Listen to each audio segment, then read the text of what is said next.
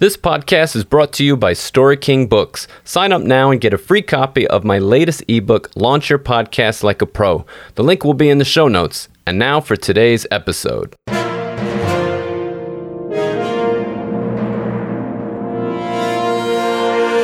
Welcome to the Story King Podcast, the show featuring inspirational conversations about the art and business of storytelling and living life. I'm your host, John Carlo, and today's guest is author and professor of American Studies and Ethnicity at the University of Southern California, Natalia Molina.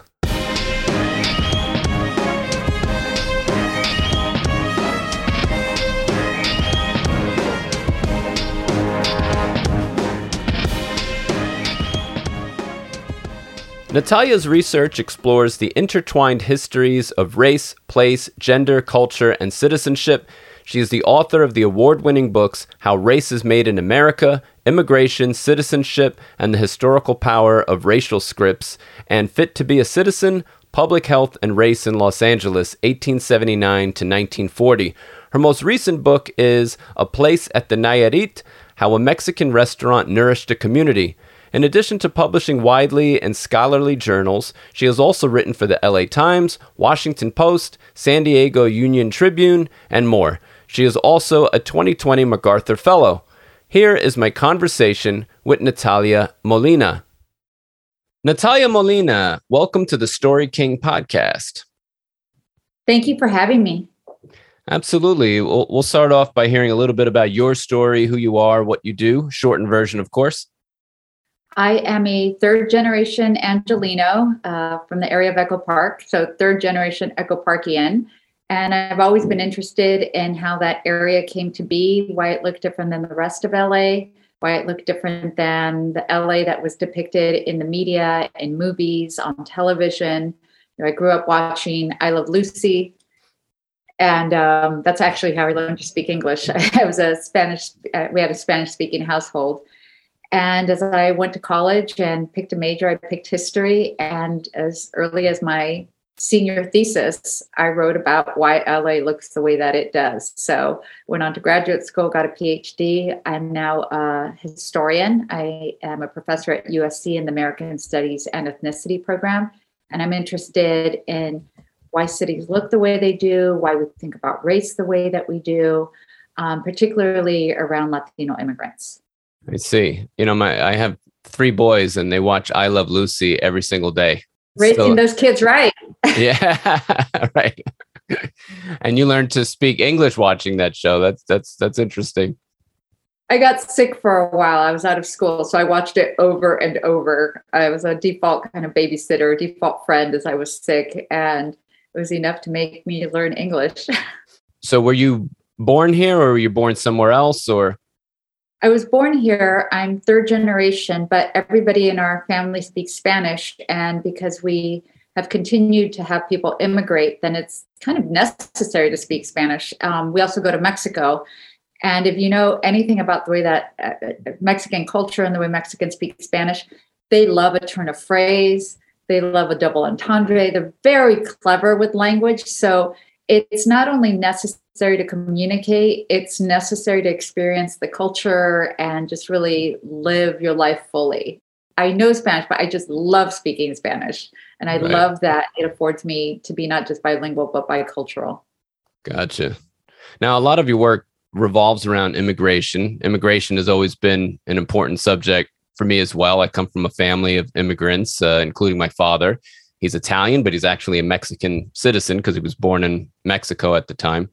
And when and why did you start to heavily focus your research on immigration? Why is that important for you?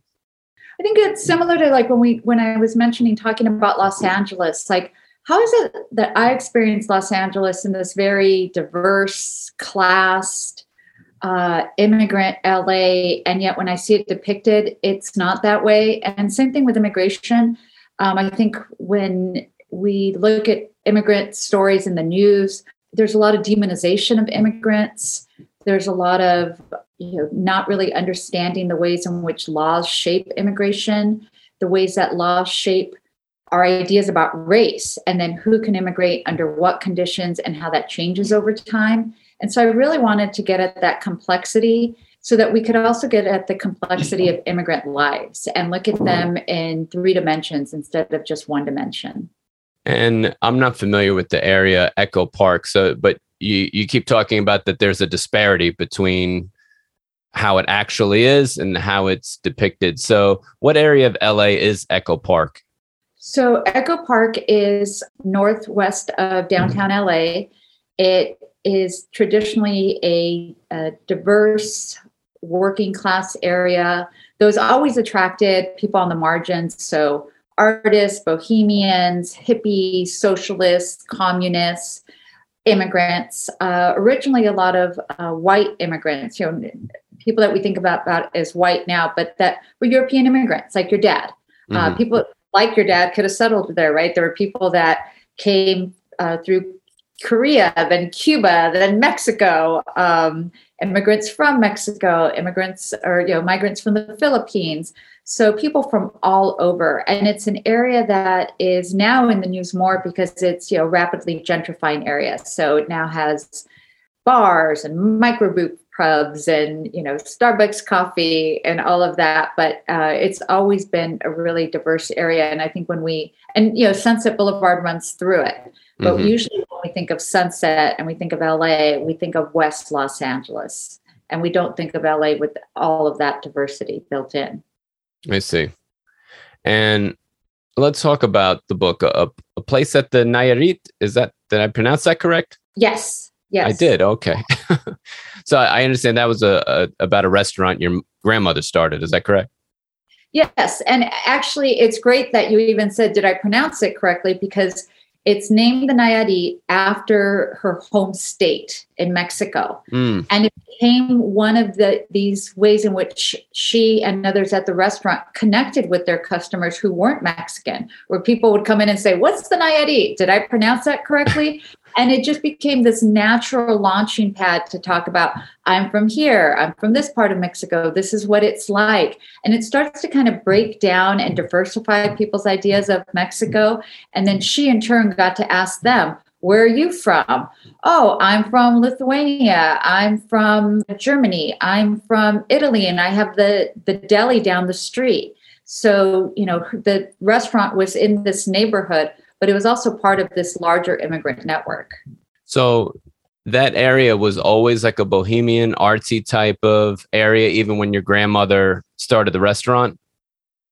Yes. And what's interesting to me about that, she started it there, is that, she was a Mexican immigrant. She was the first one in our family to immigrate, and she only spoke Spanish. And she could have settled in East Los Angeles, where there were, a lot more Spanish-speaking immigrants. And instead, she chose Echo Park. And, she was able to connect to immigrants from Hungary, from France, from Italy, who all had their own businesses around there. And she also relied on what I call cultural brokers, people that not just translated for her, but translated the culture for her, translated business transactions for her. She always had a lawyer, and she always had a real estate agent. And they were the ones that really helped her understand how to buy property, how to rent property, how to help settle her family when they came from Mexico, how to write a sponsorship letter so that when people wanted to immigrate from Mexico, they could more easily get their visa because they could go to the consulate and show, look, I have an aunt who lives in LA and she has a business and she will hire me if I go there. So she really used that business as a way to bring people into, to have them immigrate to the US, but then also bring them into the fold. Right. And it sounds like she kind of created a network for herself where she was able to help them. They were able to help her in different ways. Yes, absolutely. She made sure that they learned to speak English, even though she didn't speak English. They went to the English speaking school. Her nieces that were educated in the U.S. also wrote letters on her behalf. They did her correspondence. So everybody kind of had a job even outside of the restaurant. Did you personally know your grandmother, or was this all researched? Yes, I didn't know her. So I grew up hearing these stories about her. And even more so, I grew up, benefiting from the network she established. she established networks with our family, but also what I call, what anthropologists have called fictive kin. So, people would live in her home and people would work in her restaurant and they'd know her for decades. So they'd call her aunt. And so my mom would, when I was born, even though my grandmother had passed, she would say, this is now your, I think of them like a cousin. So they're your aunt or uncle. And, we often think about that kind of fictive kin emerging from like religious ceremonies, compadrazgo, this idea of, godparents, your comadre, your compadre. But in our case, it's a kinship based on place. It's place of where we came from in Mexico, but it's place in terms of where we settled in Los Angeles and our connection to Echo Park. Now, in the description of your book, it says the restaurant, not only a safe place for immigrants, but even Hollywood stars would go there sometimes. Do you know of any of those stars who actually went there? What was exciting about the restaurant was that it wasn't in an ethnic enclave. It was in Echo Park, which was a cultural crossroads, but it was also a geographic crossroads. If you go a couple miles west, there's Hollywood. If you go a couple miles, more towards the city center, there's downtown LA. So the restaurant was positioned between LA landmarks like, the Dorothy Chandler Pavilion, the Hollywood Palladium, the Ambassador Hotel, the Macombo Club, and it was open till 4 a.m.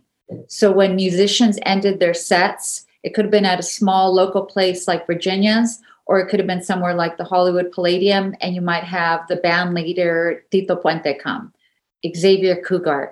Wow. There was a theater downtown called the $1 Million Theater where different groups went through. And many of them were Spanish-speaking groups, so mariachi groups, singers from Spain, famous Mexican singers. And the MC had a local radio show as well. And so when he would do the radio show, he would often do ads for my grandmother's restaurant that she paid for.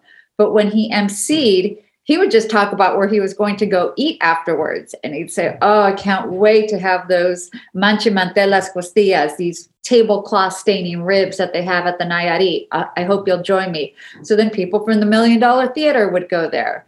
And my grandmother would have the employees put flyers on people's cars. So you finish a dance and you'd come out to your car and there was a flyer and you're thinking, oh, I need to make sure that I kind of work off this hangover or work off this bus. I got to go get some Mexican menudo, which is famous for curing hangover ills. So she always had a way of figuring out how to tap into that industry. And, movie stars, Rita Moreno, who used to date Marlon Brando, she would go with Marlon Brando. Marlon Brando would go. Marlon Brando would ask my aunt out on a date. And my grandmother would say, no, Marlon, I don't think so. You don't get to take her out. She's 17. Wow. Marlon Brando, Tito Puente. I mean, it's quite an accomplishment that she was able to create this atmosphere where all these different people could frequent, but it also sounds like it was perfectly geographically situated for that to even be possible. I've thought about it a lot since starting the book. Every time I go to a restaurant, I think what makes it special and what makes me not want to come back. And she was very fortunate that she had the location. She started the restaurant after World War II, so she had all that World War II prosperity. She had tried to open one earlier, but during the Depression, it closed. But she also had my mom. And so my grandmother, their skill set was just perfectly matched. So my grandmother was a very exacting, reserved person that was all about the business and all about the back of house, making sure that the food was perfectly cooked, perfect temperature. And she would sit on a stool in between the kitchen and the dining room and make sure that every dish that came out looked perfect, was the right temperature, and that people were getting their meals in a timely manner and the tables were being turned over in a timely manner. And my mother is all about front of house. So she's the type that will remember your name, remember your children's name, that you celebrated your birthday there last year and yet you've come back again. And if you started the night at the Nayarit with one date, but ended the night at the Nayari with another date, then she would pretend she didn't know you at all. So, she knew exactly how to treat people. And that winning combination, I think, is what helped give that restaurant the longevity and the special feature that everybody, both in the US and Mexico, wanted to go to. Because even people from Mexico would go to the restaurant. My grandmother advertised in her hometown paper, and people that I interviewed in Mexico said, "Oh yeah, if you went to LA and you didn't go to the Nayari, it was like you didn't go to LA." I mean, it sounds like she was super savvy with business, putting flyers outside of clubs and, just the way she ran everything. Like, it sounds like she was really intentional with everything. She was very intentional with how she ran the business, and she was intentional with the profits. So she also donated to civic organizations in her hometown. She donated to the church. She would hold raffles at the restaurant so that she could raise money for the church back home. And she used the restaurant as a way, as we've talked about, to bring other family members, fictive kin over, to give them opportunities. So it was also about the way that people work together. And so once people were here, since she had given them a head start, they might give other people a head start. Yeah, you can sleep on my couch for a few months. Yes, we can, I can give you a ride to the English language school. So it was also the way that these networks really helped the entire community. I mean, it's really a book about belonging. Immigrants who by definition are sort of in a place they don't feel like they necessarily belong. And your grandmother did what she could to kind of change that environment for them. Exactly. I think that when we do see Latinos depicted on television and movies, they're still often in service positions. They're the ones that are, working in the restaurant, or a busboy, or a housekeeper. But I was really interested in, I knew all those people too. I'm not saying that that's, incorrect. But I also know that once they leave that housekeeping job, on Sunday, they might want to take the day off from cooking and cleaning and go to a restaurant and be the ones that are waited on. Mm-hmm. I know that bartender, because my dad was a bartender, I know that bartender might leave his job and go get a beer himself and maybe even sing with the trio. So instead of being that person that waits on you, he's now the guy with the great voice singing with the trio. So I really wanted to show, like, these are people who live 3-dimensional lives, and they're not always on the margins. They're not always laborers. They're also people who fall in love, fight, celebrate baptisms, and have Sunday meals with their family. Did your grandmother have this sense of accomplishing the American dream? Because essentially she did. She was born in Mexico herself. Yes. Or was the restaurant sort of out of pure necessity to start because that's what she was good at? Like, do you know whether or not she had this sense of accomplishing the American dream? Was that even something she strived for, or? I can't say for sure, but what I can say is that whatever she accomplished, she wanted more, and she wanted more for others. So she bought a home when she opened the restaurant in Echo Park, and they could walk to the business from there. So everything always revolved around the business. Even when her grandchildren would visit her, they would not visit her in her home. They visited her at the restaurant. And my eldest cousin, who knew her, I didn't, said that when they would get to the restaurant, they would look to that counter in the kitchen where she would always put her purse. And if her purse wasn't there, she breathed a little sigh of relief because she was scared of our grandmother. Right? She was like this very reserved person that they would always go see at work, and she was on. So she had a home, she had a business, she had the American dream. She could have stopped there. But as I mentioned, she had a real estate agent too. So she also bought a couple little homes in Echo Park, 2-bedroom, 1-bath. And when she'd have families from Mexico that she would help immigrate, sometimes the entire family would work at the restaurant.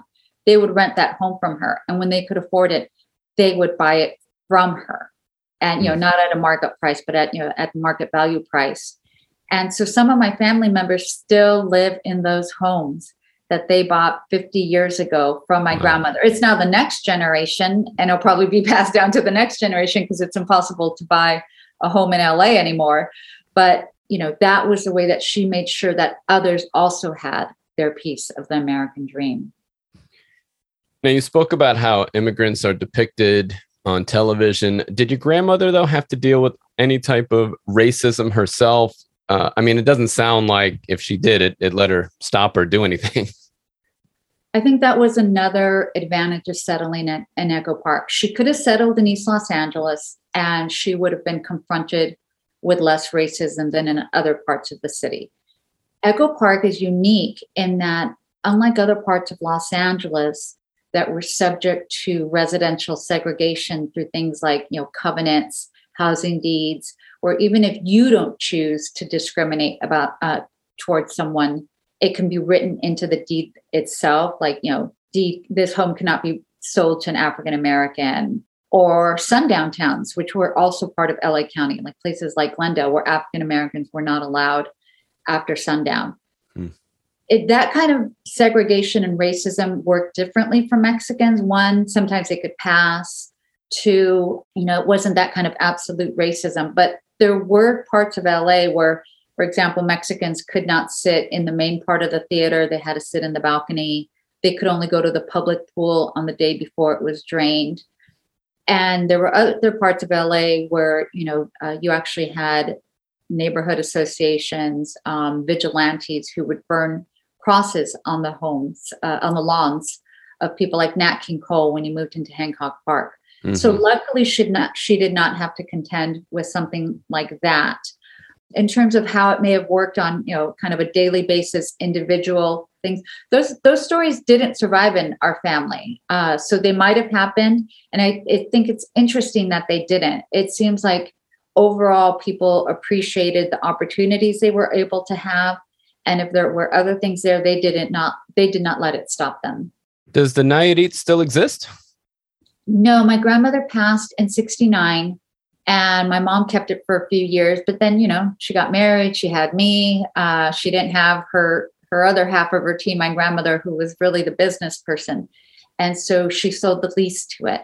And part of what I want to show in the book is that everybody has a place like the Nayarit that they go to, right? Or I hope everybody does. But most people say, oh, I grew up with a place like that, or there's a place like that in my neighborhood now.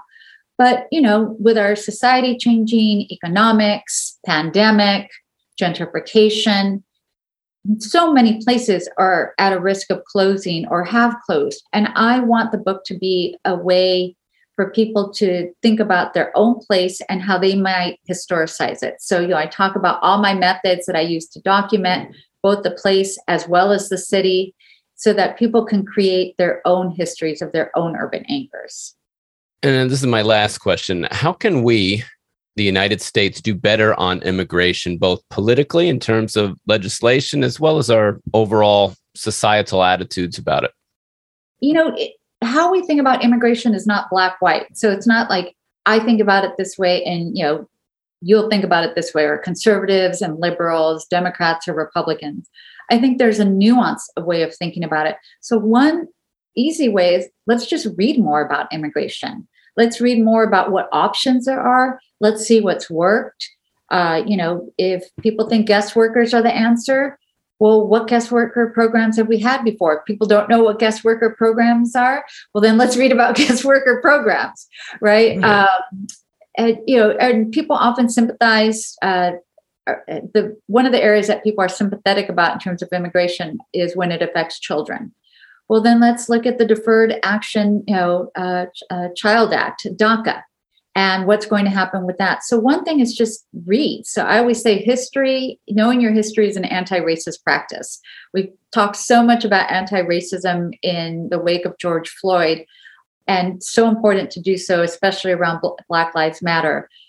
But, when we talk about race, we're also talking about immigration. So I think this is another area that if we just read on it and talk to people about it, we'll be in a different place. Very good advice. Natalia, if people wanted to follow you, buy your books, reach out to you, where can they go about doing all that? I'm on Twitter and Instagram on Prof_Natalia M. And you can just look me up, Natalia Molina, USC, and you will find me. Awesome. I'll make sure your links are in the show notes. Natalia Molina, thank you so much for coming on the Story King podcast and sharing your story with us. I appreciate it. Thank you for having me. So that was my conversation with Natalia Molina. All of her links will be in the show notes.